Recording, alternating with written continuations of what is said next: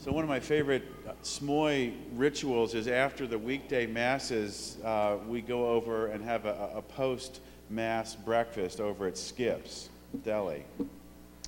And this time of season, it's all about who's watching Fox and who's watching CNN in the restaurant there. And I heard a table of spirited conversation, and it went something like this. The first guy sits down, he says, "I can't believe what he said last night."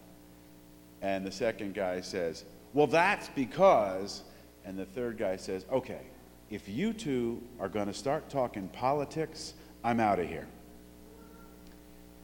It's that season. The primaries are upon us. The political season. And whether we like to admit it or not, we as Christians, as Catholics, have a hard time speaking our faith as faithful citizens in the public square. Not judgmentally, without being labeled as being intolerant or bigoted or judgmental. Increasingly, we're being put, in the words of one Jesuit theologian, we're being put on the reservation, outside the main currents of political conversation. One principle that we could bring to the table, I think, as Christians in this political season would be a reflection on what we mean when we say equality. We hear that all the time, don't we? Economic equality, social equality, marriage equality. Equality is more than simply a political or material consideration in the Christian moral tradition. Equality for Christians in the public square, we remind ourselves, is the capacity that all have to respond to God. Think about that. We are equal because we share a common creator. We are equal because everyone has the image of that creator imprinted in their mind and heart. And someone needs to say that to a secular and increasingly relativized world.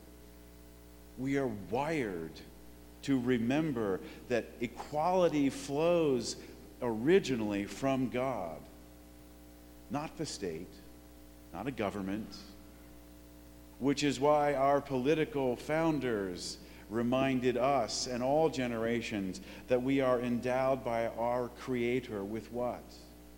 With certain inalienable rights.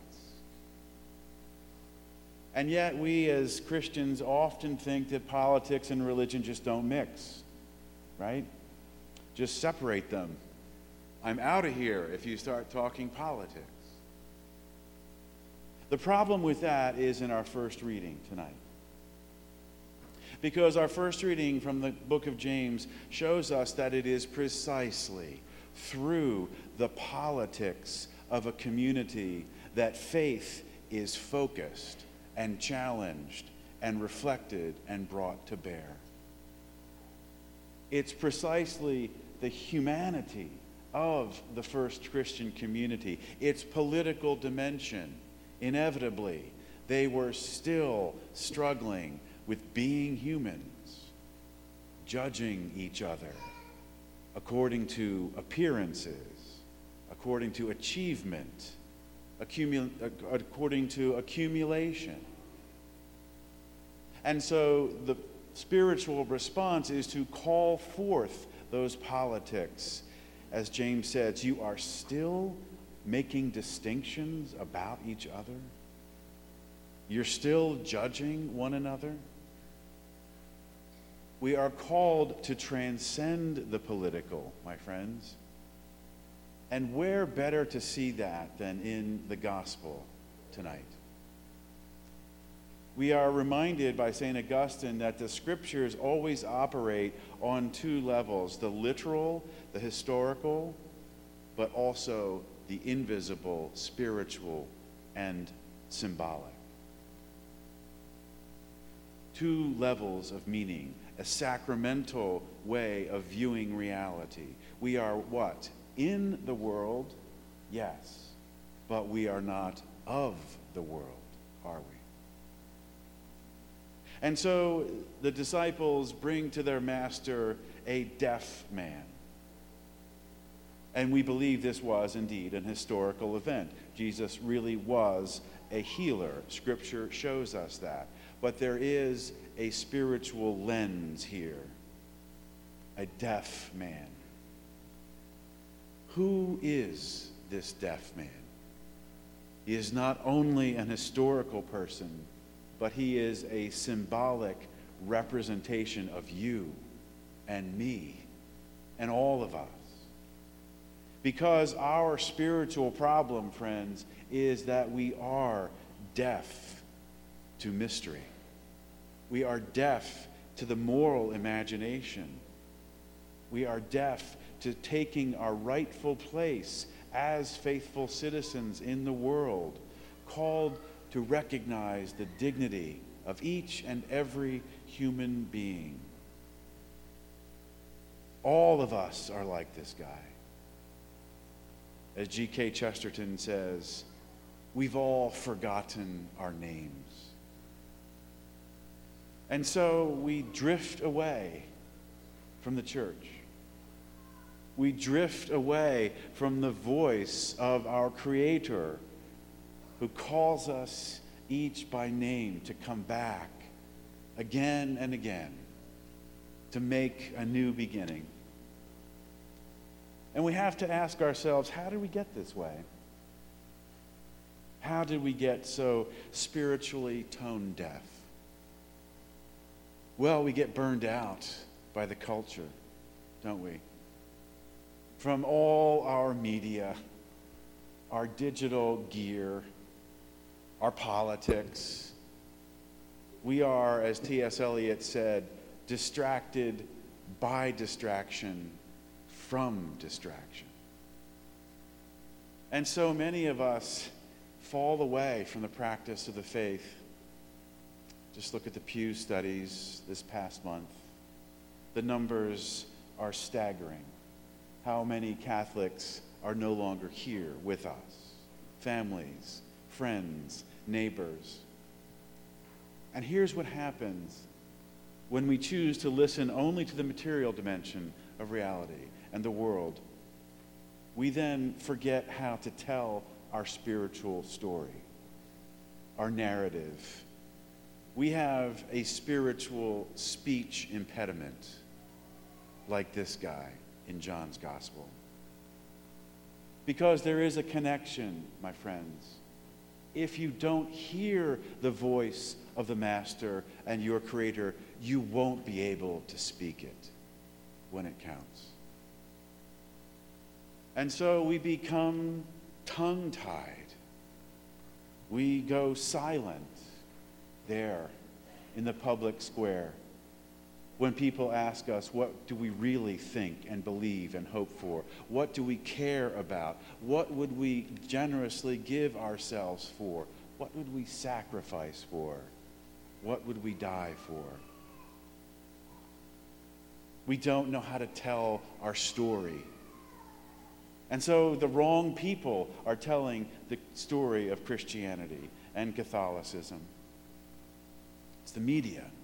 Well, this is what the Christians believe. What does Jesus do with this deaf man who has gone silent? The first thing he does, my friends, would be a good idea for all of us to do. Jesus takes this deaf-mute man away from the crowd. He removes him from the ambient culture, from the acoustics around him, and talks to him and relates to him and loves him and heals him in a quiet place set aside. I wonder what your quiet place could be or should be. Shouldn't it be the church?